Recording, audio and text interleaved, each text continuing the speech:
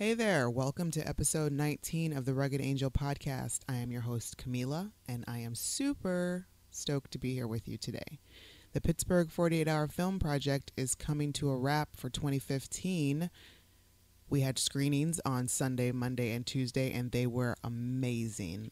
Thank you to everybody who came out to support the local filmmakers. It really meant a lot to me. It meant a lot to them. And we all had a good time, right? You got to see some really great films that were inventive, that were creative, that were funny, that were terrifying. You had a good time. I had a good time.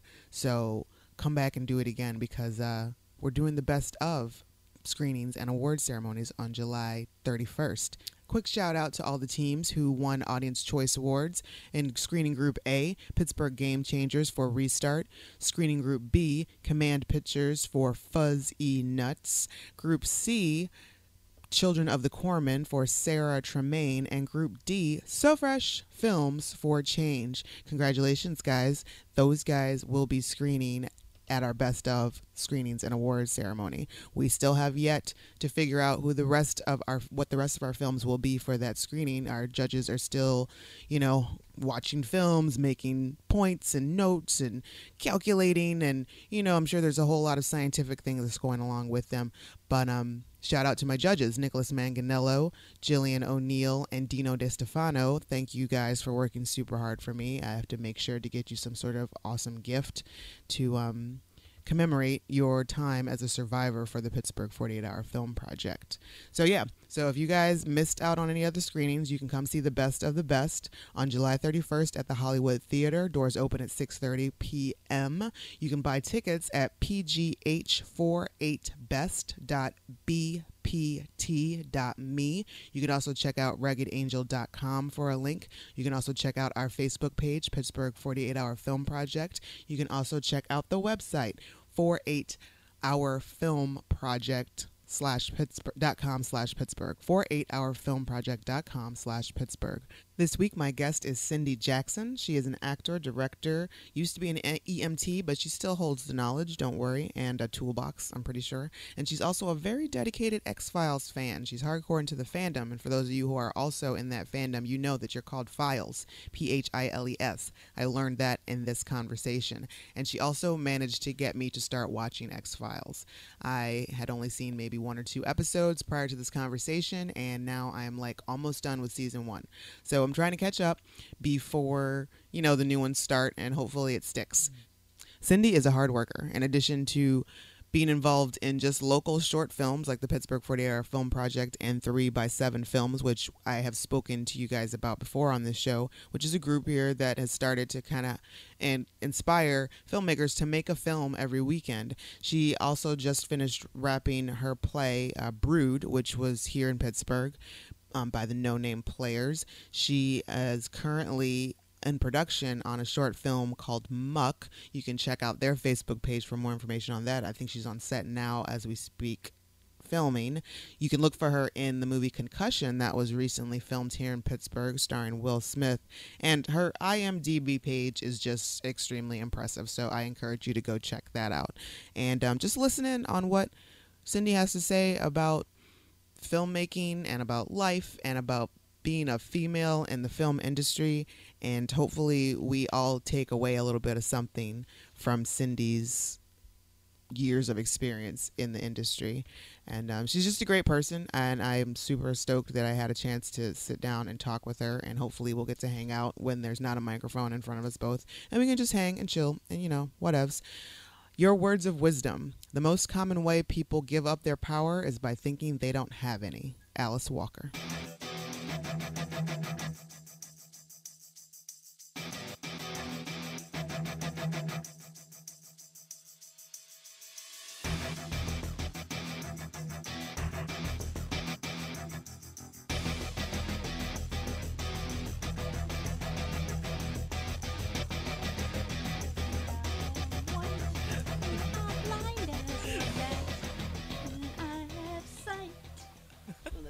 SNL sketches ever. Welcome, Cindy Jackson. Thank you. Welcome Thanks for having me. to the Rugged Angel podcast. This is awesome. It took a while. It did. A lot of missteps. You are a very busy woman. I was napping. Oh, okay. Yeah. So, I have to it's work around my nap schedule. important because I get that. If you don't schedule the naps and it doesn't happen, and you can't let anything interrupt that. Right. You know, it's just good times that way. So, Cindy, I have known you for quite some time through the 48-Hour Film Project. Yes. But I don't know you. I don't think we've ever actually really spoken. So I'm pretty excited about Me too. that. Tell me about you. Where are you from originally? Well, I grew up in a small town in West Virginia called Elkins. Population just around 8,000. Has a small liberal arts college there. And I got the heck out as fast as I could. When I graduated from high school, I went to WVU. Mm-hmm. And when I graduated from WVU, I ended up in Pittsburgh. Okay. Was there anything in particular that brought you to Pittsburgh, or? I had been touring Touring?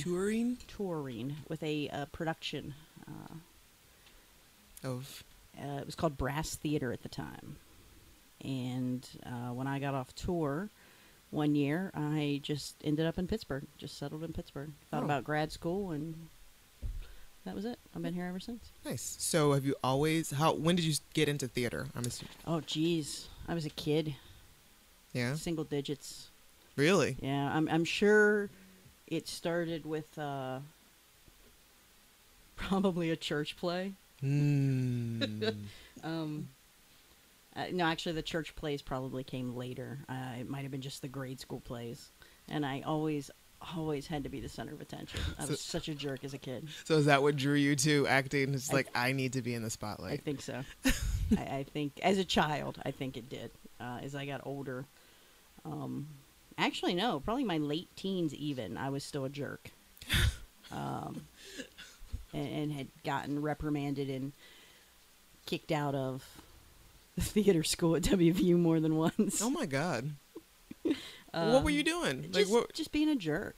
I was working. I was getting gigs. Mm-hmm. And I was like rubbing it in the faces of everybody else in the department. So you're definitely a graceful winner. So that's okay. Yeah, I was a jerk. And it took me a while to realize that it's not about me. Mm. And once I did that, I think I really started to become more serious about acting, take it a lot more seriously, and treat others with a lot more respect than I had been treating them previously. Wow, I can't believe that you were just like a straight up jerk. Because you just, it's like I feel. Well, I mean, whatever you did to center yourself, it has worked to humble yourself. Because I don't get that vibe off you. Oh, and thank you. Acting genius. Thank you. And scene. So when did you decide that, all right, it's definitely, what did you study in college? I studied theater. Okay. Yeah. So basically your plan was to be a working actor. Do you prefer actor or actress? I just go with actor because it's shorter. Okay. So when did you decide you wanted to be a working actor? That was the main game plan? Probably still in high school as a teenager. Mm. I couldn't see myself doing anything else. Mm. I'd thrown around some other majors, some fallbacks like journalism, history, things like that. And did not start college as a theater major. What did you start as? I think I started as a journalism major. Really? I'm pretty sure I got kicked out of the journalism school. And then... For being a jerk, or... For not going to class. That'll also do it. Yeah, I had... I'm pretty sure it was journalism. And I enjoyed it. It was fun. I worked at the radio station briefly. I think I worked for the newspaper a little bit, the Daily Athenaeum, but I could be wrong about that. My long-term memory isn't very good. So the important the things of non-importance really have just kind of like fallen to the wayside. It's just... So I ended up in the theater department. And okay, so luckily your short-term memory for remembering lines is much better than your long-term memory. I'm notoriously bad for not being off book on the off book date. But I think that has a lot to do with the fact that I'm lazy. And my ADHD sometimes just doesn't... I can't focus sometimes. Mm-hmm. So what do you do to help you focus? Do you have any... Repetition. Just repetition straight Yeah. up. Wow. So how often does it take you? How long does it take you to generally memorize your lines? Or A monologue, it can take me a while. mm-hmm. But if it's just lines like in a scene, Mm-hmm. it's a lot quicker because there's give and take. Okay. And So just a little help to like remembering tools, I guess, Right. is what are memory tools and when you get a cue off somebody else, off your other. yeah, off your and when you listen to what they're saying Hmm. and put yourself in the character's place, how would the character respond? It's easier to do that. The show that I'm in now starts off with a ginormous monologue, and not only do I have a monologue, there's parts of the monologue where two of the characters are talking over me, Oh, really? and we're in different. I'm not in the scene. I'm making air quotations. I'm on television. They're watching me on television. Oh. So the second I break concentration and hear them Mm-hmm. when they're talking over me, I'll get lost. Oh, and that's Brood. That's the production Yeah, you're in right now. Correct. And tell us a little bit about Brood. Well, Brood is a wonderful play written by Scott T. Barsotti. And it's being done by the No Name Players right here in Pittsburgh. Mm-hmm. And it's about six sisters. Oh, boy, it's hard to explain. It really is. It's about six sisters who have a common interest, so to speak. Okay. And there's also one outsider in the play who's not one of the sisters. So it's about seven women, six sisters, and one woman. And it's a very challenging play. Mm-hmm. It breaks a lot of normal gender barriers that you would see in regular productions. Yeah. There's certainly no patriarchy in this show. And it's a wonderful group of women that I'm working with. They're all just amazingly strong Nice. actors. Is this more comedy or is it drama with It's hints of comedy? It's a dark comedy. A dark comedy. Yeah. The stuff that's funny is probably not intentionally funny. But it's pretty well written. Most of the reviews have been really well received, except for one who just quote unquote didn't get it. Oh. And that's fine. Everybody takes something different away Mm-hmm. from a live show. How long has it been going on? 2 weeks, where we start our last 4 shows tomorrow. Oh, okay. So if you want to see it, it's probably going to be too late by the time you hear this podcast. But it was awesome. It was the best It show was ever. Do you have anything lined up after this already? I would imagine, I mean, I can see from a lot of things that you've done, like on your Facebook timeline and stuff, that you're like consistent with booking gigs and whatnot, which is great. It is. I'm lucky that I can be relatively selective in what I do. Mm-hmm. I don't have to take everything that comes down the pipeline. Mm. But I'm also a very unique type. Okay. Not a lot of things are written for the type of character that I am. And I know my limitations, and I know what I can and can't do. So I usually know what I can audition for. What type of character would you say that you are? I would like to think of myself as, like the Melissa McCarthy type. Okay. I like to think that I have pretty spot-on comedic timing. Mm-hmm. So it's usually the comedic roles I go out for. And my agent wants me to go towards the more dramatic roles. Oh, okay. Because the TV shows that are shooting in town right now are both Yeah, they're heavy dramas. Yeah, they're heavy shows. So there's been a lot of talk about, stop doing all the funny stuff. You got the funny stuff. Do something different. So it's more you just trying to step outside of your comfort zone. Are you just more comfortable with comedy? Oh, absolutely. Yeah. Okay. And when I went to audition for Brood for No Name, I auditioned for every character except for the one I got cast for. Oh, really? Yeah. And she's by far, I would say, the most gregarious sister of all of them. She's a little bit bigger than everybody, grander, if you will.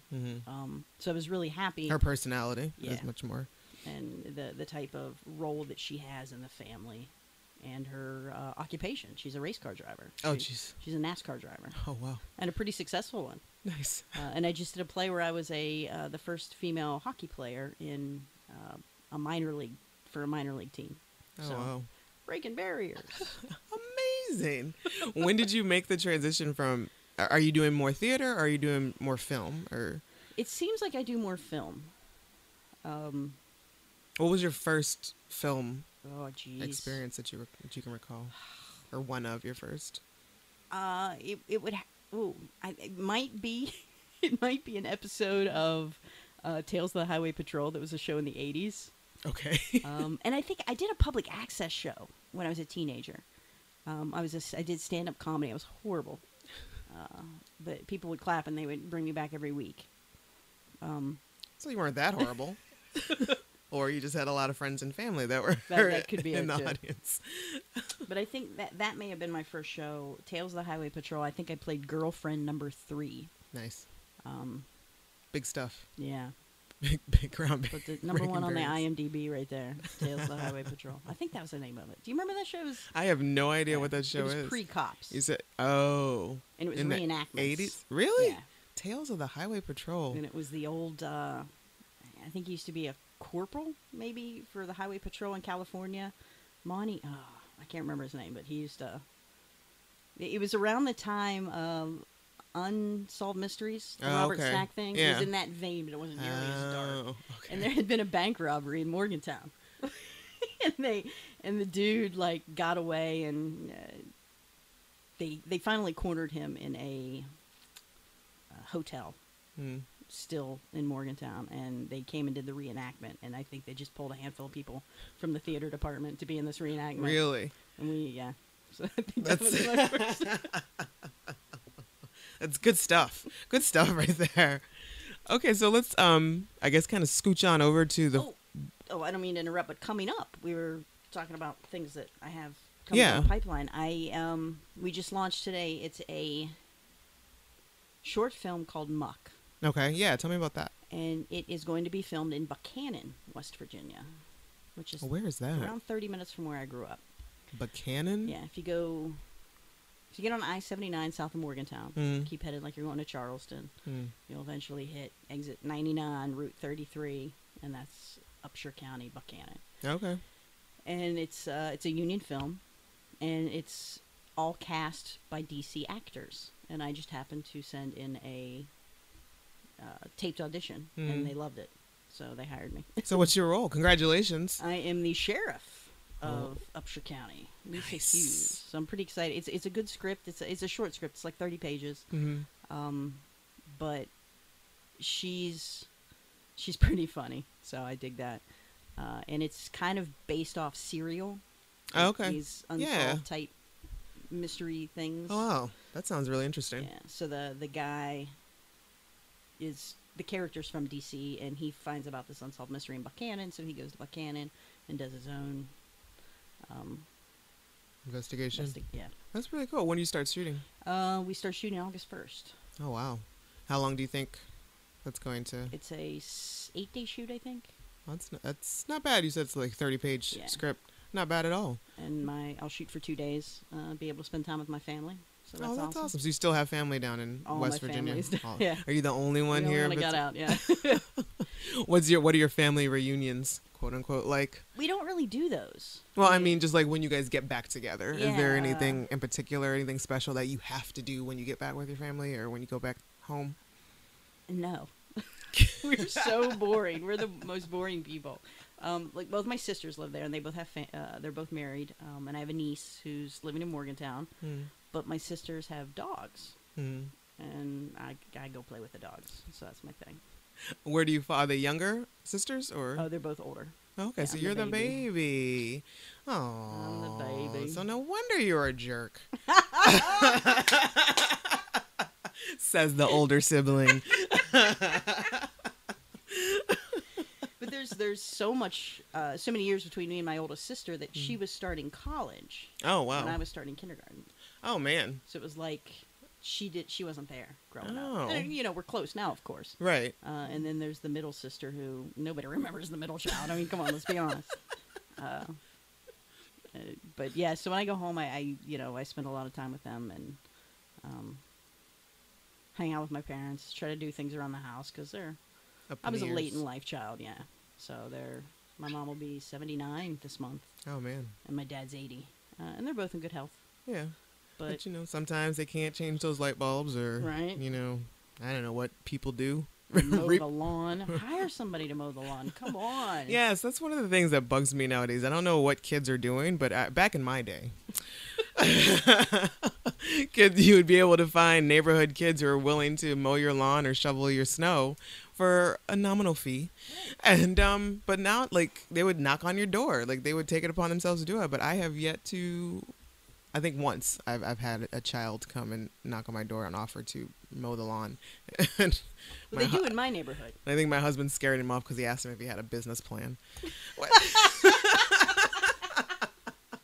Start him young. But yeah, in my neighborhood, they'll knock on the door, mostly for snow removal. Yeah. But there's a lot of teenagers that live up on my hill, so I'm always well plowed. Well, good. Well, that's good. At least they're somewhere. Not the lawn, the sidewalk. Yeah. So at least they're somewhere. Someone's doing it. Yeah, so the kids at Penn Hills are good kids. All right. Shoveling Good to snow. know. All right. No disrespect to those kids who are out there working it. Or working it hard. Okay. So the Pittsburgh 48-Hour Film Project. Woo. You have participated every year? No. Okay. I think it's just my third year. Really? Yeah. That's it. I might have done something early. No, I didn't. Not here. I don't think so. I think it's just my third one with the same team. Okay, and with Confluence? Yes. Okay. And do you recall what your first year was like? The first year was great. It was an ass early call time, which it always is. It was like 7 a.m. And normally I would be getting off work around 7. So my sleep schedule for years was messed up because I worked overnights or worked 24-hour shifts or, whatever. But it was an early call time, and it was this beaten up, rundown building in McKees Rocks. And we shot... Is this the apocalyptic Yeah. Christmas one? Yeah, the apocalypse. Last Straw? The Last Straw, there you go. Won Best Film. Yes. Best of Pittsburgh that year. Yes. We shot it, 4 or 5 hours, we were done. Wow. It was pretty quick. And, it's all on the fly. If you get a script in the morning, you're fortunate. Yeah. Which we did. And, of course, we made a lot of changes as we went on and dialogue happened. And I think it was right around 4 minutes. Is that, 4 to 7? Yeah, 4 to 7. I think so you were probably like a little over 4. I think we could have been 7 for all I know, but I just remember it being really short. And we had a little girl, and she was fantastic. Jillian O'Neill was in it. She's was she? money in the bank. She is. She's so good. It's ridiculous. I guess was she the little girl's mother? Yeah. Okay. And I think Jamil Bowie was in it that year. Mm-hmm. He was. I yelled at him. That was pretty much my only line was I yelled at Jimmy. And he's awesome. And I'm drawing a blank here, but it was a good cast. Now, how does it? I'm sure a 48-hour film project is much different process for you acting in that as opposed to any other theater or film experience that you've had. I mean, everything's much quicker. And like you said, Right. like the script most of it's going to be on the fly, and you don't have that much time to prepare. Did you find a trouble in that, in getting yourself prepared? I didn't, because I like to fly by the seat of my pants. Oh, okay. So it was like right up your alley. Yeah, I like the Christopher Guest movies. I like the Larry David movies, or the Larry David projects, where you might get a beat sheet, you might get a line of dialogue, Right. but everything else is just a beginning, middle, and end. You figure out how to get there. Nice. So that kind of stuff I like, and it really is. The actors have it the easiest. There's no pressure on the actors. The editors, I feel sorry for the guys that are scoring it. Mostly the editors. Yeah, mostly the editors. The bit that they showed before the films last year. Oh, the rendering? The rendering was so funny. So funny. True. And the guy hands off, like somebody gave a laptop because it hadn't... rendered. Yeah. So Just take the laptop. It doesn't matter. We'll just leave it here. And there's a million things that can go wrong. Mm-hmm. There's very little that can go right, and a million things that can go wrong. And it's a fantastic. And if you haven't done the 48-hour film project, you need to do it. If you're listening to this and you're like, shouldn't I do it? Exactly. So if you are interested at all in any form of filmmaking or whatnot, even not really, it's just like a really good exercise, a creative exercise, Yeah. and also like stamina and figuring out who you are, the things that you can and can't achieve or won't or will or won't put up with. Right. I think it's like a really good test of that. And you basically run it yourself, right? Yeah. You're like Basically. the only producer. Yeah, That's for the last crazy. for the last 2 years, yeah, the only producer. That's just a ridiculous amount of responsibility. It Thank is. you for doing it. Oh, you're welcome. Woo! I would like shut down the website. Like, no, we're not going to do it this year. I need a nap. Girl, that's the main thing that I'm looking for afterwards when it's all said and done. Like by that fourth screen, by the best of awards ceremony, I'm just You're like, just done with it. I just want to like hand it, just find your name on the trophies and just go. I mean, I'm just gonna Just go tweet sleep. it. Everybody will see it. It'll I'm be fine. just gonna go to sleep. I just want to sleep. But so you said you liked going by like flying by the seat of your pants. Do you have a history in improv? Have you done improv? Do you do improv? I do improv. I've done improv. I haven't done it in a long time, but I did it a lot when I was in college, especially in the 90s when it was New really and exciting. emerging as a art form. It's been around. The Second City's been around since the 50s, but the 90s was when it really started to push into the forefront. So we had an improv group in Morgantown. I teach an improv for actors class. Oh, do you? Yeah, I do with Nancy Mosser. Oh, cool. For her, and it's a workshop that we teach. And we meaning I just wrapped up the first one. It was pretty successful, but we have some great, improv places in town. Some great theaters. Yeah, I know Arcade Comedy is one of them. Yeah. And I don't really know. I guess I don't know the theaters as much as I know the groups. I know Hustlebot. Yeah, funny guys. Funny guys. Well-Known Strangers, Yep. I think was another one they're participating this year in the 48. Boy, that sock puppet one they did right? was just brilliant. That was a great film. I love that film. It was so good. Darn You to Hell. Was that the name Yeah, of it? Darn to Hell. Darn to Hell. Yeah, that was a good one. Yeah, so I'm like, sock puppets are like, that's an easy laugh for me.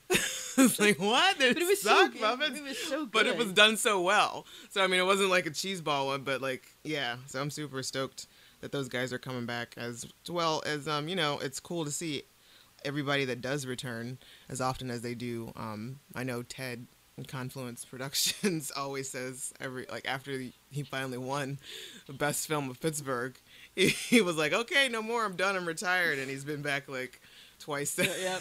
Well, he won the year we won. It wasn't Confluence Productions. That's we right. had the Alias. That's right. And he I was had- bummed about that. I had never gone to the pick. Oh, So okay. he sends me. He's like, nobody will know you. Nobody will know what team you're on. I get up there, and I remember you stick the mic in my face. They're like, what group are you with? I'm like, Vandelay Productions. Like, what? That's stupid. Don't do that. And then they won.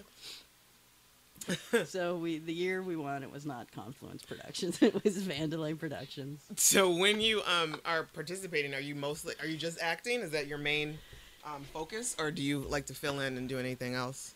Well, when you do the 48, everybody, you may be reading lines off camera holding a boom mic, so you're definitely involved in everything. Now, I don't do anything post-production because I just don't have I can't sit still long enough to edit The bandwidth. anything. Yeah.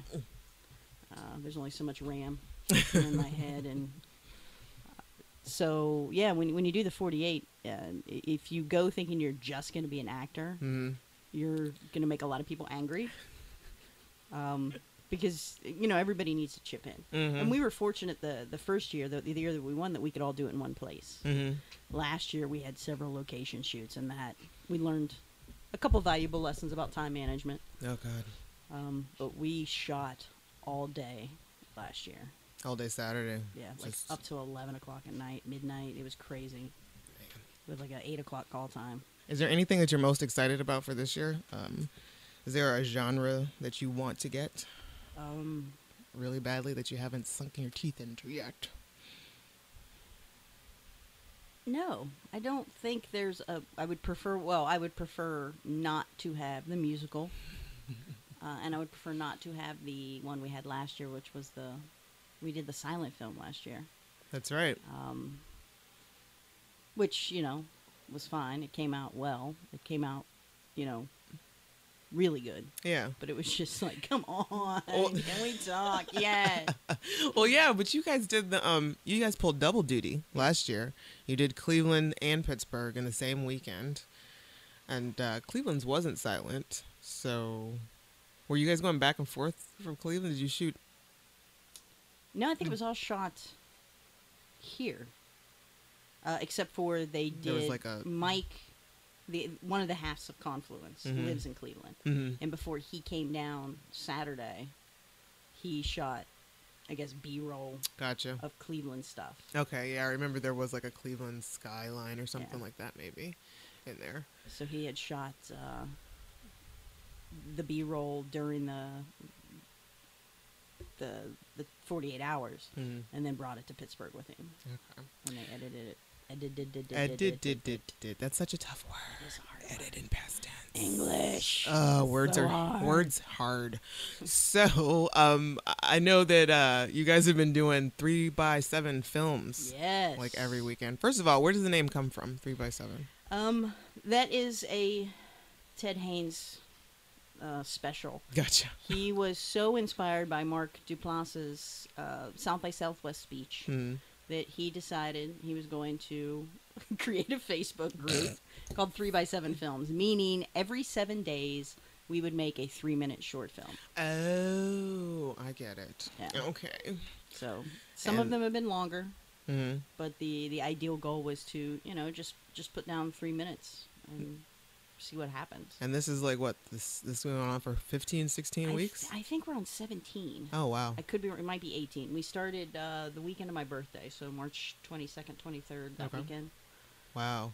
Um, That's pretty great. Yeah, That it's been able to carry on for so long. and people have submitted scripts and Mhm. said, "Do what you want with them." So basically, it's just kind of like that. It's almost like I don't know, like a bulletin board, I guess, or like an employment office of sorts. People submit scripts that they've written, or people are like, "Hey, I want to shoot something," or "Hey, I want to play a role such as this," and you guys kind of. The most effective way to get a film shot is to pick a date Mm-hmm. and then say what you need, Mm-hmm. and then people start to fill in. Oh, okay, And by the time the date rolls around, you have a shoot on your hands. that's awesome. Yeah. Have you seen all of them that were done? Have they all been edited? We have several that are in editing right now. Uh-huh. Because it's all volunteer. Mm-hmm. Some people are editing that have never edited before, so this Oh, is wow. like a new thing for them. Okay. So some of the process is a little slower. Yeah. The first ones, I think the first 5 or 6, we shot on a Saturday or Sunday and had up on the YouTube channel by Wednesday. Oh man. But it's slowed down. The editing has slowed down a little bit. Oh, it happens. It's summer. Editing. Once the snow hits the ground, there'll be plenty of time for editing. People, no one's gonna be doing anything. So And- yeah, so there's a YouTube channel, Yes. 3x7, 3x7 Films. Correct. YouTube as well as the Facebook page, 3x7 Films. And Twitter, at 3x7 Films. Sweet. You were getting ready to say something and I totally cut you off. And Instagram, 3x7. Oh, really? Films. Yeah. You guys are on the gram. You guys are all over the place, just making sure that trying to connect folks. And if you have a script you'd like to email it 3x7films@gmail.com. Excellent. So what else are you up to, Cindy? Oh. That's a good question. Let me think about it. Well, I'm finishing up Brood. We got 4 days left. Hmm. So I'll be sorry to see the show go. Do you write it all? I don't. That ADHD kicks in, and I just can't. I want to. Mhm. Like I ideally, I want to write a. You know who Anna Deaver-Smith is? No. Okay. She's been on a lot of things, but did you watch The West Wing? No. All right, hold on. I got an IMDb her. I think she was maybe on How to Get Away with Murder. I know she's on something now. But anyway, she had perfected the one-woman show in the 90s. Okay. She had done some just very hot topic political, like she's a game changer. Okay. She's doing one now in San Francisco about the Baltimore riots. Okay. She's brilliant. I saw her do the one she did one after the Rodney King beating. Oh wow. Called something Fires. Oh my goodness, I can't believe I can't remember it. But that was the first one I saw. I think I saw it in Brooklyn, and just fell in love with her. She's amazing. She's a tour de force, and I've always wanted to do a show like that. Okay. So my background is in EMS. I was a paramedic for 15 years. Oh really? And I think I knew that. Probably 15 years. Yeah, 99, I think I started. Wow. So I want to do a show in the vein of the way she does hers. With I can't decide if I want to do actual 911 calls or have first responders tell me their stories and put the stories into a show, or turn it into performance art, immersive theater. I don't know. Yeah. But that's ideally what I want to do. That's really interesting. I would definitely see something like that. Why did you stop EMS, working at the EMS? It's hard. It's rough on your body. It's rough on your mind. I worked... at one point, I was working upwards of 100 hours a week. Really? Every week. Oh, my God. So a week? Yeah. I would do like 224s, 216s, and then I had a day, like an 8 or 10 hour shift that I would run at another service. Oh, my God. No, I think I did 4 10s, a 24, a 16, and then an occasional 24 at another service on my day off. That's horrifying. Yes. 15 years. So I probably only did that for about 8 years. Only 1 week, and I'd be ready to like burn something down. Like it's not. Well, most of it's routine calls. You know, it's occasionally that you have to put your skills to work, and when you have to put your skills to work, you better know your skills, right? Because somebody's life could very well be in the balance. So there's a lot of second guessing. I think sometimes. Should I have done something different? But I followed the protocol, and they still died. And you know, it's in the grand scheme of things, you didn't kill them, right? But sometimes late at night, when you overthink a call, right, you think it's your fault. That's horrifying. How long ago did you quit? I still occasionally work special events, and like you mean like concerts and stuff, or mostly places like 10K runs or mud runs, those type of things. And occasionally I'll work as a set medic for like a friend who needs a medic. They have a crash that day, or they have a stunt that day. Okay. So I still do that. I still have equipment, and I still have contacts, but as far as full time, I don't do it anymore. Yeah. So speaking of like being rough on your mind, I know that you tweeted earlier today that you had a callback today, and it was pretty nerve wracking. Yeah. Can you talk about that at all? I don't want to jinx it. Okay. Well, what made it? I was a fan of the director. Okay. He from way back. He had directed episodes of Moonlighting. For Christ's sake, I mean, this guy's a legend. Wow. So it was pretty. And of course the callback, the women that I was up against are all, top notch talent. So, it's the last time I had a callback, I wasn't as sure of myself this time as I was last time. Last time I owned the room. I went in, I engaged the director in conversation, got offered the part in the room, and I was the first one for the callback. So. That felt good. This was the opposite of that. Is there anything that you do to prepare yourself besides, rehearse your lines? But is there anything you do to like get your mind right before it an depends audition? On where the audition is. For instance, if it's at Donabella Jack's, I park in the same space. What if it's not available? It's always available. I park on the top floor of one of the garages. Oh, okay. Nobody wants to go to the 10th floor, so there's always like 82 spots open. And I like get out of my car and I run some lines and I do some, speak the speech I pray ye as some little vocal thing. So I do the same thing. Okay. But usually when I'm auditioning for a feature or a TV show, it's like 3 lines. It's not. So it's not enough time. Yeah, it's not shape. not reciting pages and pages of notes here. But it was funny. I did the audition for the Will Smith movie. Oh, yeah? And I got the call back. This is a football movie? Yeah. That football movie? Concussion. Okay.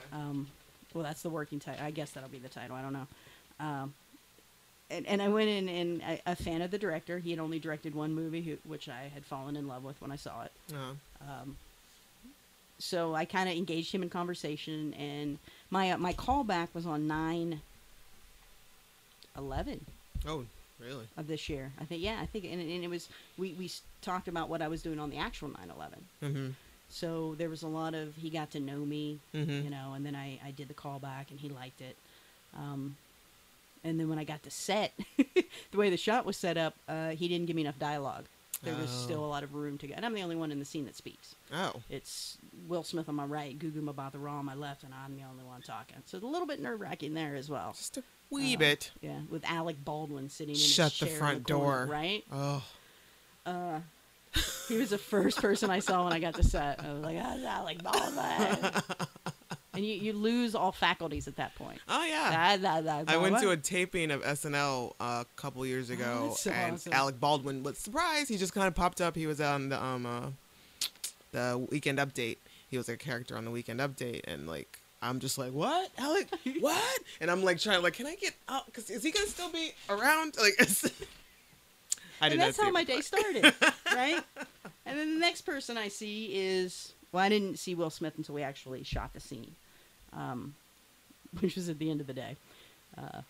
But it was a great experience, but I had run out of dialogue. And Peter Landisman's the director. He's like, can you just make shit up? I'm like, yeah, Sure. I can make it. I can do a lot of stuff. And it's a Steadicam shot, and it goes on for a long time, and it'll probably be cut because I stepped on Will Smith's feet 13 times. And he's got big feet. Come on. Does he? And we're this close. Is he really tall? Yeah. Because you can never tell. I mean, like, his wife is petite, so when you look at pictures of them together, it's like, meh, he could be 5'7". And ridiculously nice. Just ridiculously That's good to hear. nice. Good to hear. He between takes, he would. There was always like a positive. He's like, man, that's some tough stuff you're saying. Like, oh, thank you, that's so nice. But like after the 7th or 8th take, an extra pulls me aside and says, listen, I'm an EMT, and the vital signs that you're saying aren't really what they would be if she was having the problem that you say she's having. And I'm like dumbfounded. He doesn't know I'm a paramedic, for one. He just thinks I'm an actor. Right. And the first AD came over and he's like, sir, you need to not talk to the actors. And I'm like, he just grabbed me and told me as I'm working. Wow. I'm already self-conscious enough. Wow, yeah, so that completely is just going to throw you off. Yeah, and... he was trying to steal your thunder. He wanted to... Yeah. He was trying to make you look bad and in hopes that he could step in to that role. And, I've worked as an extra. It's a thankless job. And some days it's fun and some days it isn't.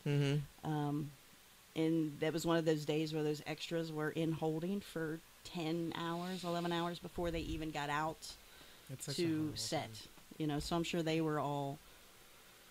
And there was a nurse in the scene, too. And, I consulted with her. I ran the vital signs past her. I was like, do you think this, does this sound right for you? She was like, yeah. So it wasn't like I just made them up willy-nilly. And I don't want to give away what happens in the story, but what's happening to the character... I've seen many times in my career. Are you playing a paramedic? Yes. Okay. I'm playing a City of Pittsburgh paramedic. Okay. But when I auditioned, it was like, I think I got the part because I was the only paramedic in Allegheny County with a SAG card. So I saw everybody, that's why I got the part.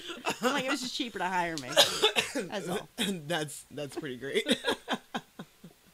So once after your auditions, like today, what did you do to settle yourself? I went straight to Norwin High School to watch the Carolina Crown Drum and Bugle Corps practice.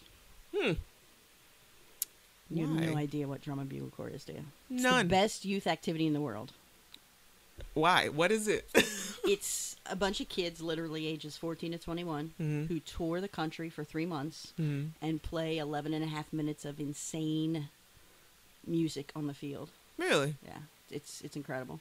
There's all sorts of instruments. Like, what are the instruments? Brass and percussion. Oh, okay. And now, when I was in it, it was just brass, just percussion. What did you play? Color guard. I was a soprano player because the instruments back then were in the key of G. Mm-hmm. So instead of trumpet, I played soprano because it was the name of the voice. So I had the soprano voice, and you had the mellophones and the baritones and the euphoniums. Now they're B-flat instruments, and they're called trumpets, tubas, euphonium. You know, they have legit names now, and there's also electronics involved. Such as? Mostly, there's one kid in the pit who has like this sweet DJ setup. Nice. And just runs. That's awesome. That sounds fun. Yeah. It's great. Because I do enjoy a good marching band. Yeah, like these will blow your mind. Wow. And what school is this again? They were on their way through. Oh. So they stopped at Norman High School to rehearse for 2 days. They're from Fort Mill, South Carolina. Oh, wow. And they won the World Championship in 2013. But a lot of guys that I marched with back in the day teach there now. So my corps doesn't exist anymore, so it's kind of like my adopted corps. Nice. But I went out there last night, and then that's why I was late getting here today, because I wanted to see Ensemble so bad, but I was like, I can't make her wait anymore. I got to get there. But they'll pack up now and head to Fort Wayne, Indiana, which is like 500 and some miles. Yeah. And then they'll get up and rehearse again. Wow. So, yeah, I never played instruments in anything like that in school. I started to play the violin later, like recently, and I had piano lessons when I was a kid, but I hated my piano teacher. She was so mean, so I quit after like maybe a couple years or something. That's a shame, man. You know, same thing with acting coaches. You know, if you want kids to excel in arts, you need to encourage them any way you can. Right. It's like, you're not saying to, like, you know, fill their head with cotton candy and whatnot. Like, you know, not telling them that if they're doing something wrong, but don't be an ass about about them trying to learn this new craft. Did you have an acting coach? Do you have an acting coach? If I have a big audition coming up, I'll call. I'm a big fan of Randy Kovitz and the classes that he teaches. You know, and I'm not afraid to call him up and say, hey, listen, can you give me an hour and walk me through this or whatever? What usually happens? Is it just more about helping you find that character? That, and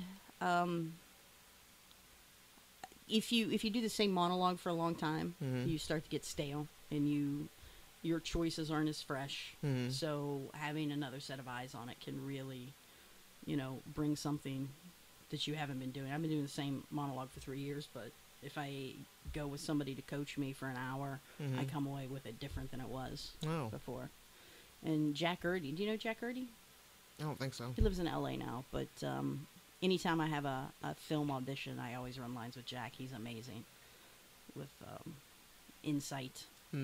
Because I can coach other actors, but when it comes to coaching yourself, it's completely different.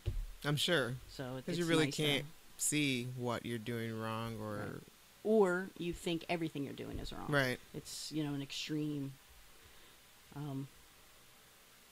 It can be one extreme or the other. So, you know, I recommend Randy's fantastic, and there's Jill Wadsworth. She's amazing. But those are the two. These are both in Pittsburgh? Yeah. Those are the two that I've studied with the most. Can you say what your monologue is that you do? Or? The monologue I do a contemporary dramatic monologue from a Neil LaBute play called The Break of Noon that nobody does because it's a horrible play. So that's what I do. And then I have. Why did you choose that? Because David Duchovny played the role on Off-Broadway. So. Are you a big Duchovny fan? What? No, what do they call him? Heard. Dukes? I don't know who he is. Dukes? We're called Philes. Philes. Philes. Philes. Did you watch the what was that show that he's on now? Aquarius. Yes. Yeah. Did you watch that? What are your thoughts on that? I watched it all. Well, it's got a second season, so Yeah. yay. At for first, that. I thought it was just going to be a one-off, just a So did summer I. thing. And I think they may have thought so too. Oh, we're coming back. We weren't done. Oh, okay. Did you watch the network version or the Hulu version? I watched whatever. They put all of them on demand Okay. on Because cable, and I watched all of those. All right. So you probably saw they shot extended scenes. Yeah, I think they're all pretty long. They're all like seriously straight, like a little over an hour, maybe a couple. And they could get away with stuff that the network censors wouldn't let them get away with. Oh, really? So there's essentially two versions of the show. Two Really? cuts of the show, yeah. Huh. It started off really interesting to me, but I mean, the way they're selling it, I thought there was going to be more Charlie Manson stuff. And this is more like Charlie Manson, I don't want to say light, but like before he goes pro, I guess. When he's still culling his followers. You know, he's still... but what I found confusing was the first couple of episodes, everybody looked alike. I thought they were all Charles Manson. They all have the beard and the hair. Right. And I couldn't tell one from the other. Yeah, it took me a couple episodes to figure that out. And then it also took me a minute to I was confused as to why there were so many new cases that kept popping up. I was like, if this is just a one-off, why are we keep introducing new things? Yeah. But I don't know. I mean, I'll watch the second season. Definitely. Duchovny reminds me of a friend of mine, my one of my best friends. He lives in Austin, and they have that same little overbite thing. So like their mouths do the same thing. So that's so every time I think, yeah, exactly. So it's like every time I watch Duchovny, it's like Zach. But I can't get enough of they're filming the X-Files now. Yeah, and, I never watched it. Okay, I gotta go. I can't even. I watched one episode and it just happened to be like probably the scariest episode ever. Home? I don't know, whatever. It had like under the bed with the mom yes, under the bed. Yep, yes, that was Home. That's the one. It was like I was, for I don't know when it came out or whatever. I was like, let me give X-Files a try. I'm gonna name drop. Tucker Smallwood plays Sheriff Taylor in that, and I love Tucker Smallwood. Anything he does a lot of science fiction. You probably saw him on Deep Space Nine. I never watched. Oh, okay. I'm not. Let's see how it is. Okay. I didn't. While we're on the subject, no Battlestar Galactica, no the original. Star Trek. Trek. You're the worst. You're such a bad geek. You are such a bad geek. I have a section. I've got sections. Yeah. My geekdom goes to different areas and not sci-fi. I don't know how we can say friends. I don't know. We'll figure something out. Watch the X-Files. We're doing XFilesNews.com is actually doing a rewatch right now. Oh, really? Until the premiere in January. Are they on Netflix? I think 1 through 9 are on Netflix or Hulu. I think they might be on Hulu. Either or. But I got the discs. You're all right. Yeah, I think I feel like I'm old enough now as to where I can probably appreciate a little more. But that episode that you saw takes place in the fictional town of Home, Pennsylvania, which is not fictional. It exists. And it's not too far from Pittsburgh. And it was an episode so disturbing that the network wouldn't run it again. Oh, and really? It did not run again until it went to syndication. Yeah, that's when I saw it. It was like, I'm pretty sure it was in syndication. It was probably like I actually remember the apartment that I was in when I saw the damn thing. It was like 2001, maybe? But when Those Who Kill shot here, the TV show, the showrunner was Glenn Morgan, who wrote the episode Home. Oh, really? So I was all up on him as an extra. I'm like, oh, Glenn Morgan, you know me, we've met. And I had met him before because I do X-Files events. And X-Files events? Yeah. Did What's you see that? my tattoo? No. This is Gillian Anderson's autograph. You see it? Oh, my God. You are hardcore. Yeah, I was pretty drunk. She signed it and I went and got a tattoo. Jillian just said it and we're gonna... So wait, so is an X-Files convention? Not a convention. I have a friend who wrote a book. Mm-hmm.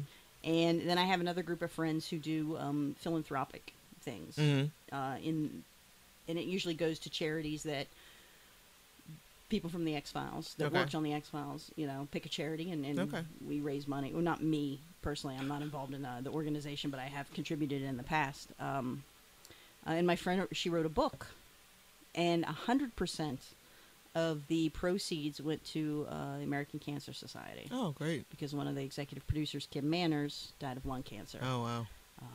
And it was her way of You know, Yeah. because for I don't want to say a TV show changed my life, but I watch TV differently. Like that show, there's been a handful of shows that I've watched from start to finish. Mm-hmm.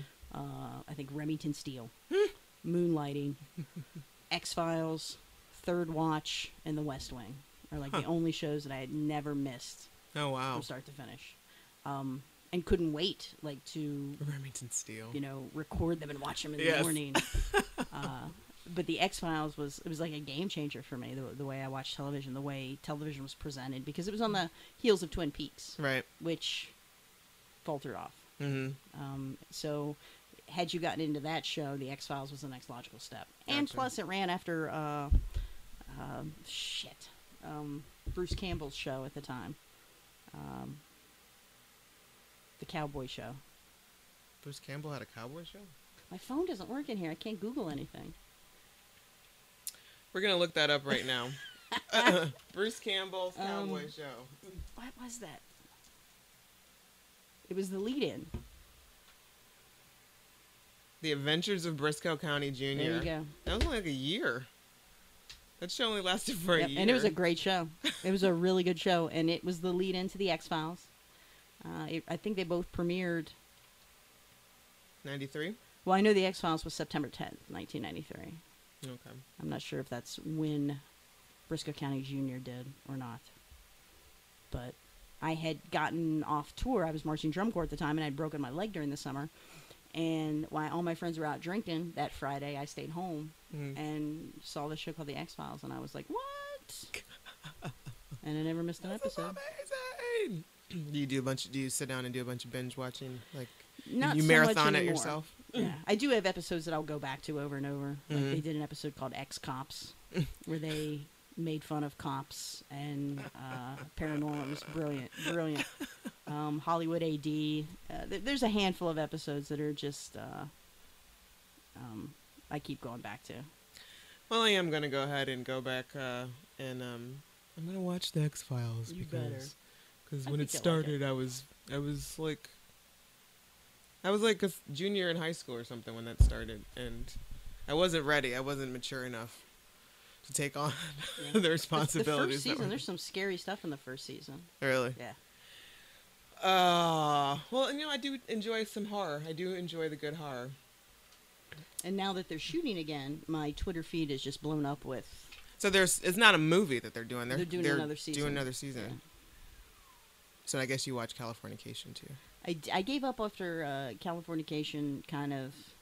I thought season 3 or season 4 was horrible, and I quit watching after that. Yeah, I watched the first 2 seasons. Yeah, the first season was fantastic. Yeah, and I was kind of... I don't know. It was just weird. My,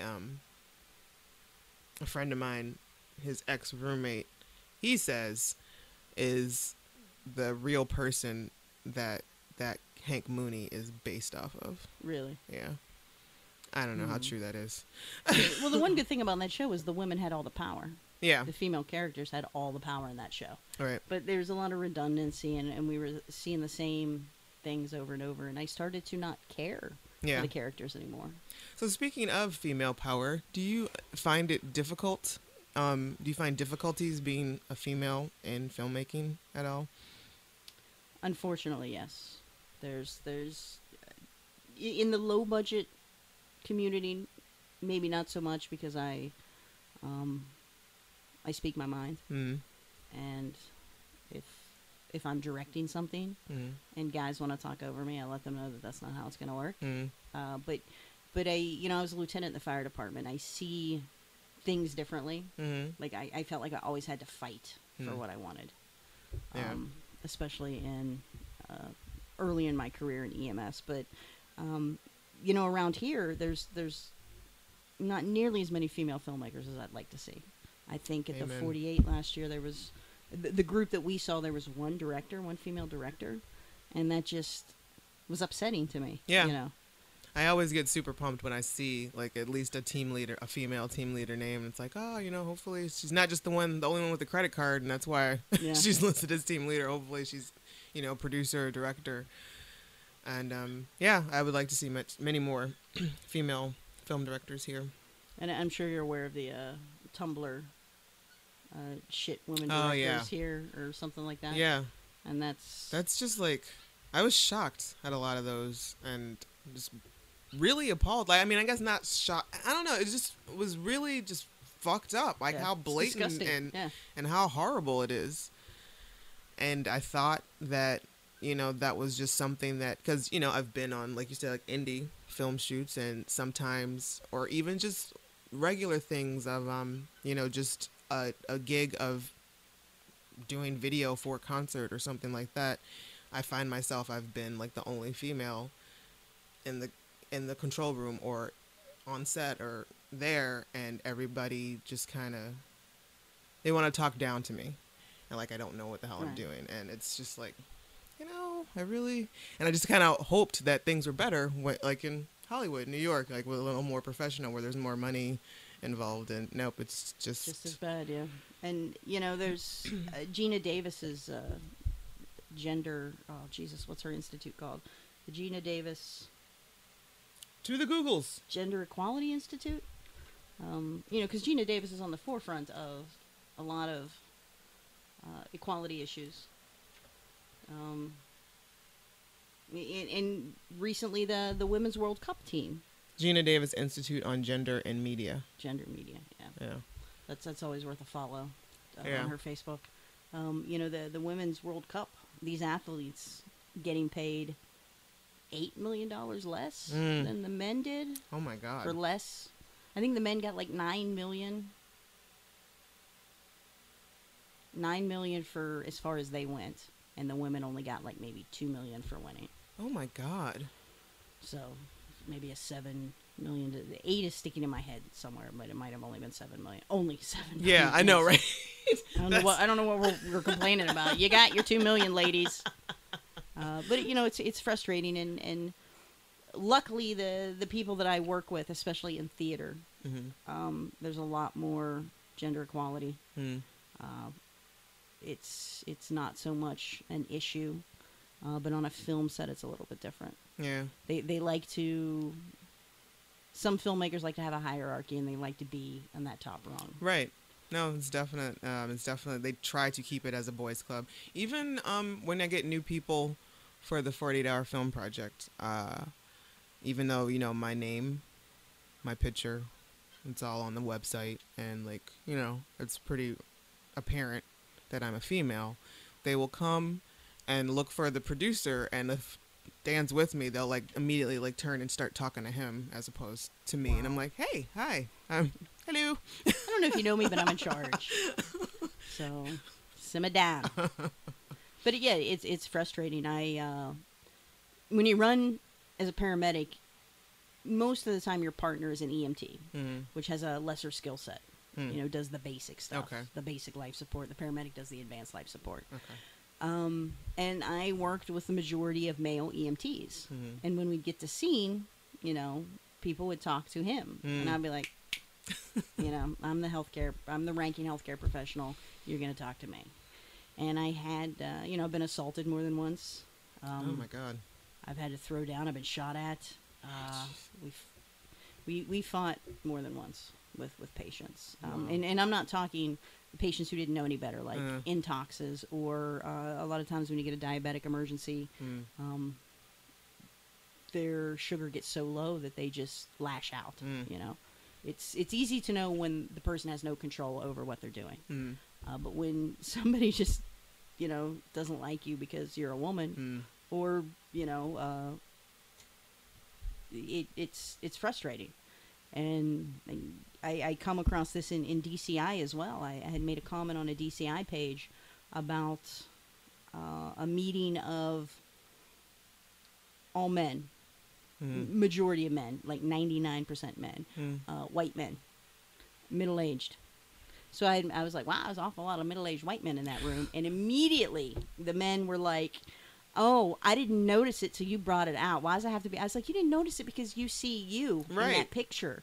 That's why you didn't notice it. So they tried to turn it around that, it was because of, and then I wasn't doing enough. Now I volunteer for the Drum Corps Medical Project. I do my part to give back to the activity I love. But these men who don't know me that were upset because of a little comment I made on Facebook, and I got threats. Somebody showed up at my house. What? And it got out of hand a little bit. Oh my God. And I stood my ground. I'm not going to back down. Good for you.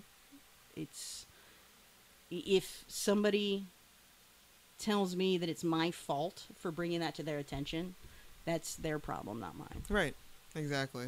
And I wasn't the only woman that pointed it out either. Right. Well, plus you were right that they didn't see it as a problem because they see themselves represented in that, and like, no, and they don't understand that, and of course, when I say they, I'm generalizing. The people that were in this thread is what I mean when I say they.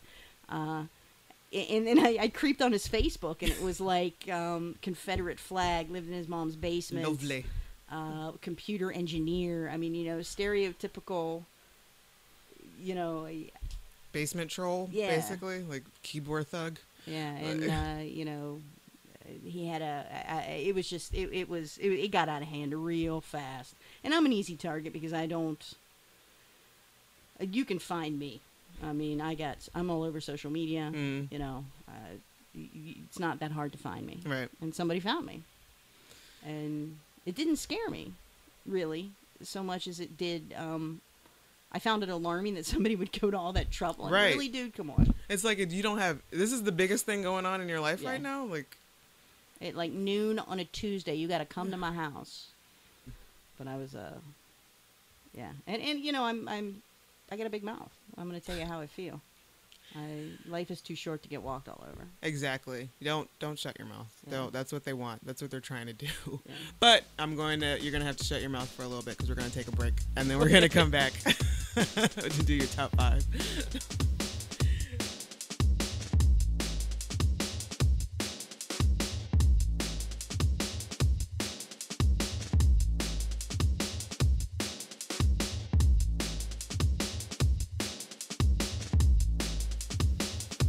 All right, so we're back for the top 5. Are you looking at my list? Nope. I can't see anything. Oh, okay.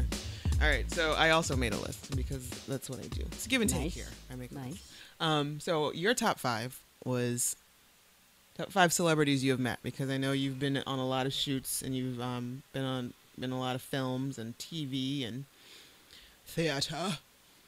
And I know which one of your celebrities that you've met, which is my favorite, but I don't know everybody that you've met. I was gonna say the photo of you and Elijah Wood made me the most jealous ever. That dude was pretty awesome. Yeah, I didn't work with him. He came to see us perform at which the was pretty Scare neat. House. Yeah, Nice. and he and Rose McGowan. Is that the one from Game of Thrones? No. Oh, I know which one you're talking about. I don't know her last name. Yeah, she loved to drop the F-bomb. Her British little F-bombs were awesome. Sweet. Yeah, but they were good sports, real good sports. All right, so what's your list? Okay. First is a tie because I met them at the same time. Sir Patrick and Sir Ian. I take that back. This is my most jealous. But it was very brief. It was I had won this weekend, and the package included backstage to a show called Life in the Theater, which is a David Mamet play in the 70s that they revived with T.R. Knightley and Sir Patrick Stewart. In New York? Yeah. And it did not translate. That 40 years was rough on it. It was rough. Yeah, and of course the performances were good, and it was a lot of fun. But we had got to go backstage, and before the show, Sir Ian walked Sir Patrick to the theater, and afterwards they were both in like the green room, on the other side of the dressing rooms, and just kind of sitting in a green room with Patrick Stewart on one side and Ian McKellen on the other, and I don't know what to do with myself. Yeah. What do? You don't talk, for one. Right. It was like, these are two icons, amazing, and of course I know them from Shakespeare, but pop culture, I guess you have X-Men and Lord of the Rings. Lord of the Rings. And he's also one of them, Star Trek, also? Next actually, Generation? Picard. He played Picard in Star Trek: The Next Generation, which might be, and that might have been how I was introduced to him, and then learned about the Royal Shakespeare Company, you know, Right. reading like Starlog magazine. Gotcha. So that was pretty ridiculous. That's awesome. I didn't sleep for like 2 days.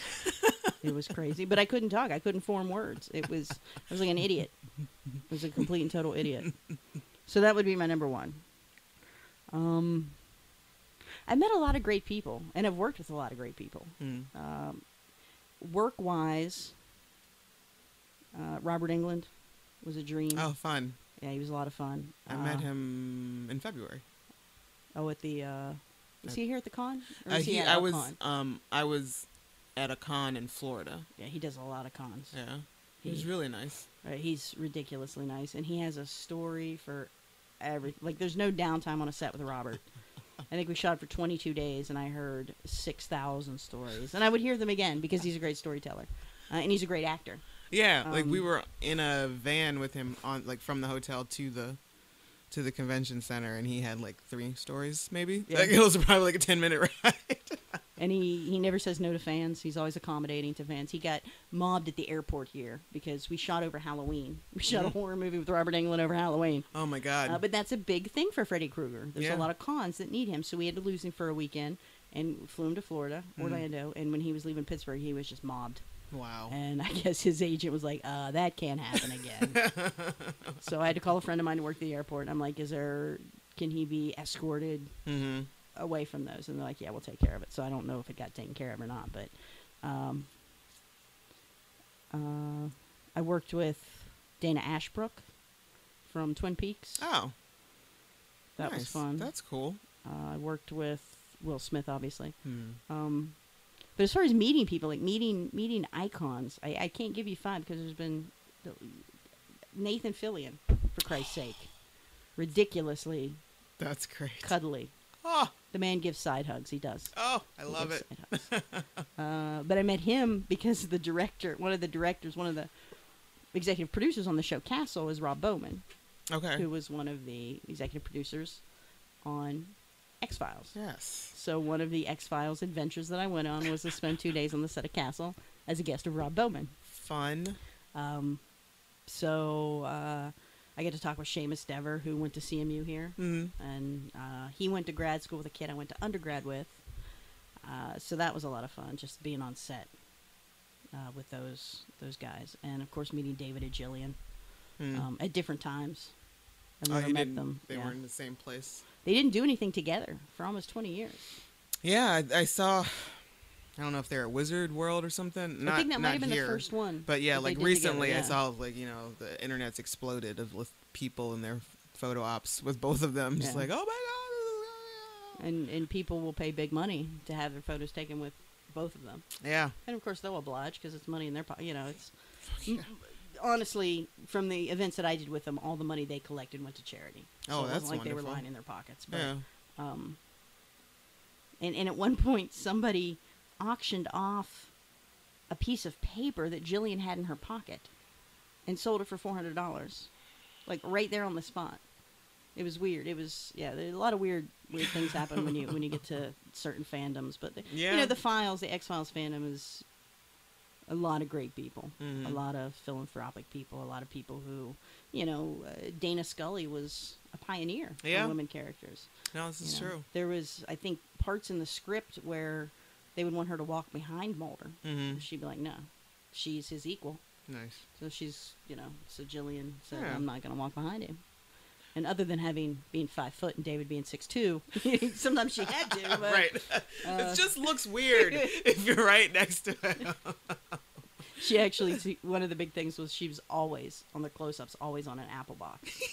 And she tweeted a picture of her on an apple box like the first week they were filming, and it got like 10,000 retweets. Yeah, I'm sure. It was... Man, I didn't realize he was actually that tall. He's got to be 6, maybe 6'1". Wow. And she's maybe 5'2". That's very... It's very pleasant. Yeah. It makes me happy. And he was... The time I met him twice, and He was kind of cool and standoffish, Mm. which is Which probably I like. his personality. Yeah, you which know? I dig that. He wasn't mean, Right, or he was anything. He was just kind of like, but she was, just a hint of an asshole-ish, like just a little drop, just a little hint. I like it. yeah. So I would like to meet them again. So But is that 5? I don't know. Is that 5? So you said Ian and Patrick were 1. Jillian and David, they were separate. So that's 3. Nathan Fillion. Nathan Fillion is 4. And I'd have to say, Robert Englund was up there. Robert Englund. Just because he was such a good dude Nice. and loves theater. So Yeah. we talked a lot of theater on set. That's great.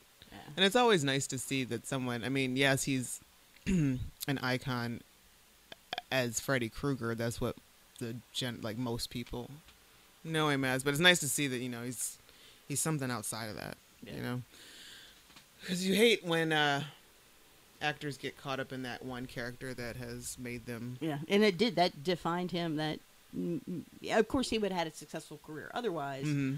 but nothing like Right. he had with Freddy. And he knows that character pays the bills today, Mm-hmm. and keeps him in the lifestyle that he's used to. So he does a lot of conventions. He does a Mhm. lot of, and the horror genre.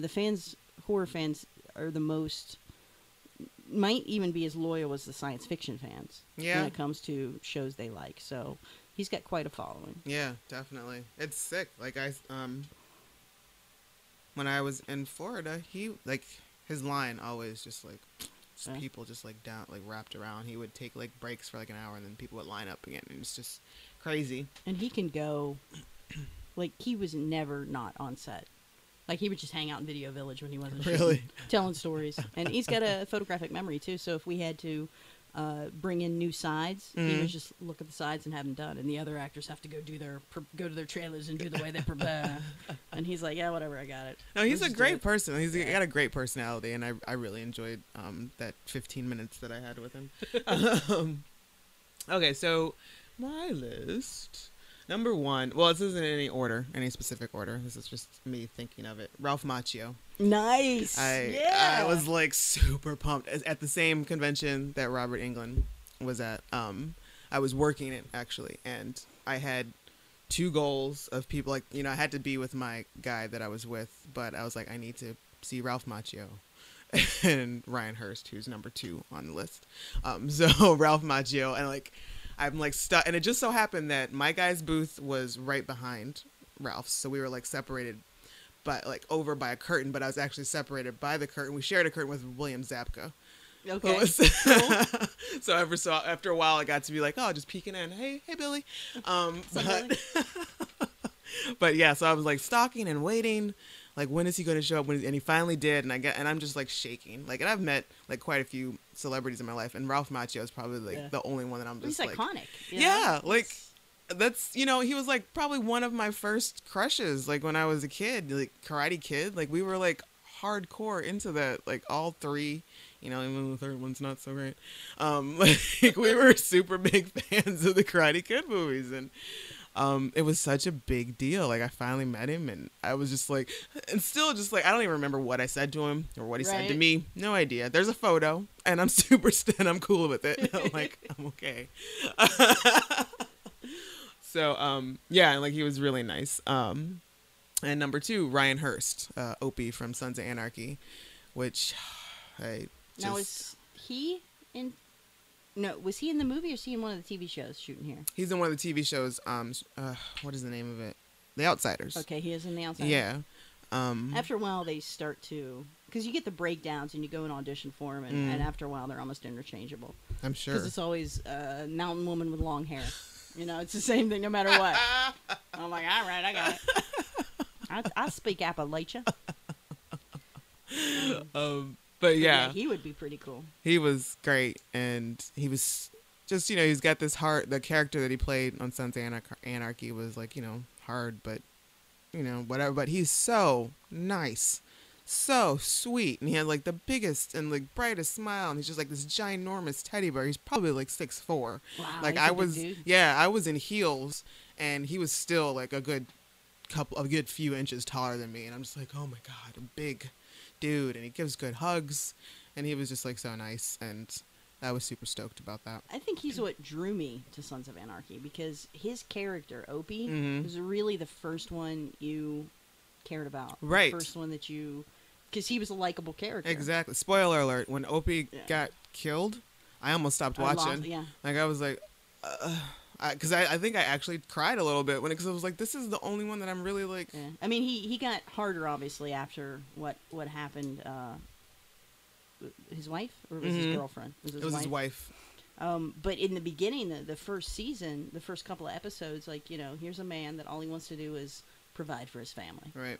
So you kind of like him, and then Right. he gets drawn back into the lifestyle. But yeah, he's a really good actor. Yeah, and he was also on Bates Motel this last season. I haven't seen this season. He was such a weird character, and I like it. It was like really kooky, you know, drug dealer, whatever. But he was just like, it was a weird character, and just the cadence in which he spoke, which was, I like that a lot. I like the first season, but I haven't seen anything from the second season. It's so good. Like, Psycho is my favorite movie, and I was concerned that they were going to screw it up. But no, it's just a really good... I really enjoy the show. Yeah, the first episode, I was like, really? And then the more I watched it... But Vera, she is killing it. Yeah, she's amazing. She is And killing everything it. she does. She did some... she's done a lot of other stuff since that came out. Was she on The Americans, too? Did she guest on The Americans? I don't know. I haven't seen any of that. Oh, you gotta see that. It's a good show. Yeah? Uh, But no, like, everything I've seen Vera in, amazing. Yeah. She's just so good. Number 3. This is tough. Robert Downey Jr. Oh, how is that not number 1? It's not in any order. Like, Okay. 'cause- That's right. I Okay. just- So, for those of you listening at home, number 1, Robert Downey Jr. number 1, Robert Downey Jr. Coming in number 1 with a bullet, RDJ. Number 1 on the call sheet, number 1 in our hearts. Wow, that would have been cool. So tell me this story. It was when he was here shooting Wonder Boys. I was a student. It was probably like the first or second year that I lived here, and I was a student at the AIP, and I was working at Rivers Club downtown. And I heard that he was in town, and so I called every hotel and asked to be connected to Mr. Downey's room, and somebody connected me. That is It was awesome. true. And he answered the phone. I gave him some cock and bull story about I wanted to interview him for a school paper or something like that. I don't And he's like, oh yeah, you know, blah blah blah. I'm sure he was probably high at the time. And he's like, supposedly took down my name and number. He's like, oh, I'll give you a call back, blah blah blah. He did not do that. I saw him within the next 48 hours. I was at Rivers Club. There was like, it's like a little social club kind of thing, and they have, you know, the restaurant upstairs and then like a gym, and I was a waiter and or a waitress, whatever, and I was working out, and he had a temporary membership while he was in town, and he was working out as well, and I just ran into him there, and I'm like in the gym with him. Stalking No, you. honestly, I'm not. I'm sorry. Is this the men's locker room?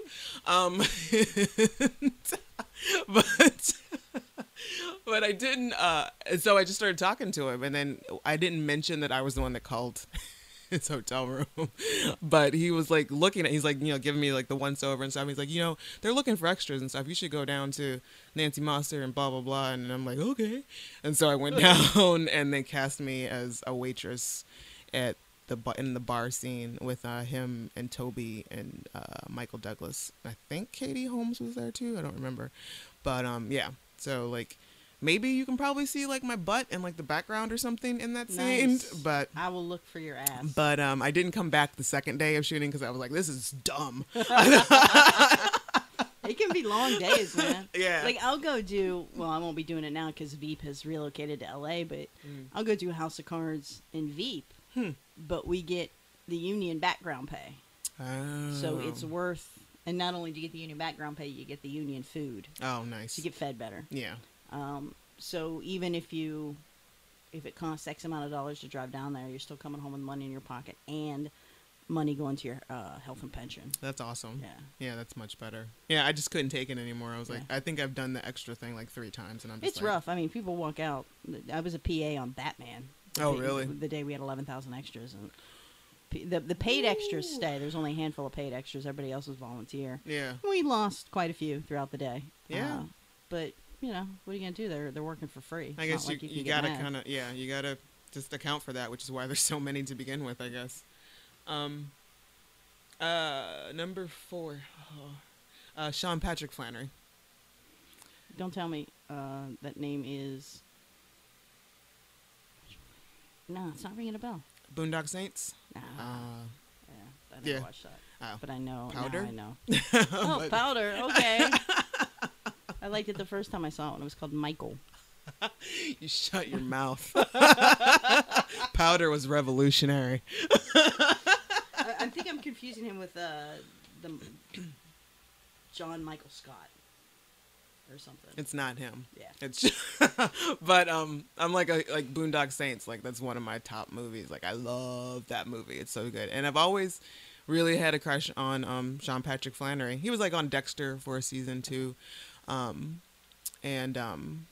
I think Powder was the first thing I saw him in, and I was like following. I think I've probably seen everything that he's been in. And I was working a convention, I think a Wizard World in Dayton, maybe Columbus, and he was there. And I guess it's kind of a twofer because the other guy from Boondock Saints was in there as well. 2 for 1. 2 Boondock Saints for the price of 1. Like Norman Reedus was there, but I never got anywhere near him. He's cool. Yeah, I never got anywhere near him though. So I totally forgot. Not Norman Reedus, and who was the one that cuts his hand off or is chained to the thing in the first season? Rocco. Oh, in the first season of Walking Dead. Yeah. Michael Rooker. Michael Rooker. Yeah, you call him Rooker. He goes by Rooker. Oh, I met Rooker. him and James Gunn. Oh, night, really? Yeah, in L.A. Nice. Both super cool. Nice. So I'm like one of the 3, Rocco, I forget his last name, but he was also there, and we was chatting with them, and we ended up partying with them afterwards. Like they invited us to like we're gonna have an after party down here at blah blah blah, and we're like okay. What's my honor? I know. So we went to some club with them, and That it was is awesome. and it was great. These are way better than my stories. These are way better than my stories. Okay, and I guess Nicholas Brendan from Buffy the Vampire Slayer. Oh, okay.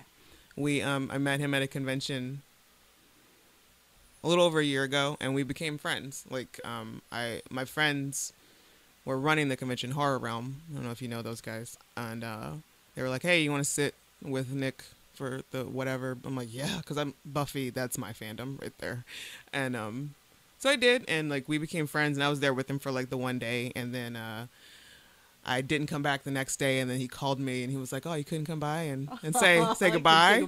I know, and I'm like, That's awesome. and I'm like, no, I had stuff to do, man. Blah blah blah, and he's like, "Well, blah blah blah. If I ever come back to Pittsburgh, I'll give you a call."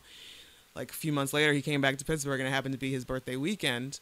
And he called me, and he was like, "You want to help me out?" And I was like, "Sure." And I sat with him for the weekend, and Dan made him a birthday cake, and that's awesome. like we helped him celebrate his birthday, and like we've been friends ever since. That's so cool. And that's another huge fandom. Like, just Joss in general. Yeah, just the Whedonites. I didn't watch a lot of Buffy. Mm. Because that was like my transition from college to adulthood. Mm. So I had to make adult decisions, and one of them was not watching Buffy. But, I didn't really even catch Firefly the first time around. I was a late comer to Firefly. Even Dr. Horrible. It was like 2 years after that I got into Dr. Horrible, yeah. That was during the writer's strike, too. But I didn't have internet for years, and I still really don't have it. I just, being online isn't my... Yeah. And I think I remember I had like really slow internet at the time when that came out, and I remember like it took like a day or something for me to download that properly. And it overwhelmed all the servers. It was crazy, but so worth it. Like it's such a good movie or show, whatever. It's hilarious. And the soundtrack, I have it on my iPod. Right? Don't work out to it. It's the worst soundtrack to work out to. I made the mistake of doing it to that, and then the bad horse, bad horse, bad horse, bad horse. He rides. I don't even know the words. Dun, dun, dun, dun, dun, dun, dun, dun. Do I have it on my phone? No, I don't have it. But yeah, that's a fantastic Neil Patrick Harris is Money in the Bank. And Oh yeah. somehow they can make Nathan Fillion sing in tune. So I don't think singing is his thing. I did hear a couple outtakes where he's in a different key. But that's cool. That's not his thing. But that's a great character for him. Yeah, it is. It's perfect. He's got that, cheese ball. Hey, I'm Captain Hammer. Hey. The hammer is my penis. We totally had sex. We do the weird stuff. I have a couple Captain Hammer shirts. Do you? Yeah, I get a lot of stuff from T Fury. Oh, nice. And I have a lot. Well, it's a Firefly shirt I'm wearing. Oh, It's shiny and nice. Serenity. But yeah, I got a lot of those. I got a shit ton of X-Files shirts. Mm. And science fiction really isn't my thing. It used to be when I was growing up, But now I gravitate more towards like true crime or comedy. I do enjoy true crime tales like that. Did you see the Jinx, that HBO documentary about the guy who?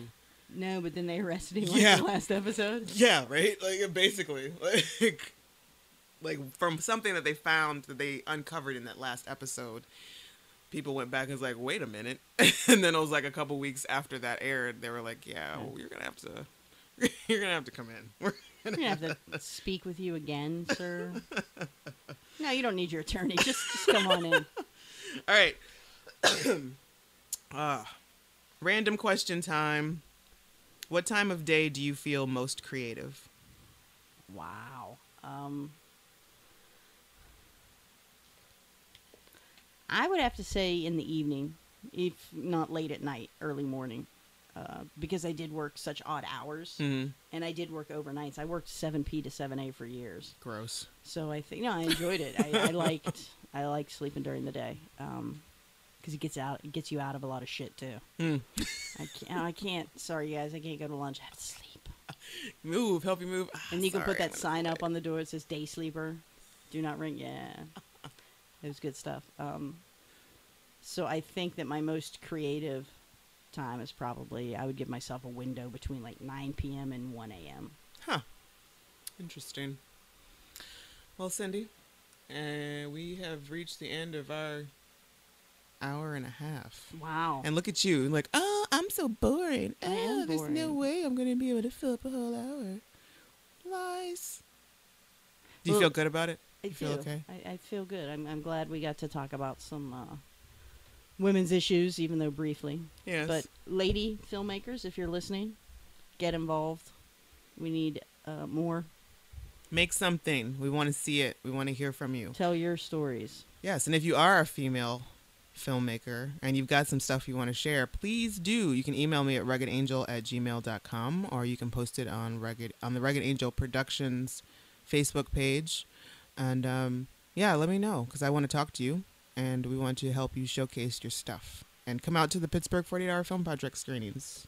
Hopefully they haven't happened by the time this is aired already. It's like 2 weeks away. Come on. I don't know what's happening. I don't know what the schedule is on this one yet. But thank you, Cindy. Thank you. you for taking the time to chill with me and talk and helping me get to know you. It was a good time. Thanks for Yes. having me. And do you have anything, websites or anything other than 3x7 you want to shout out one more time? Just my Twitter mostly. That's how I do most of my communication. At RESQ51KMG365. That's Rescue51KMG365. From the old TV show Emergency. That was their call sign. And on that note, we are out.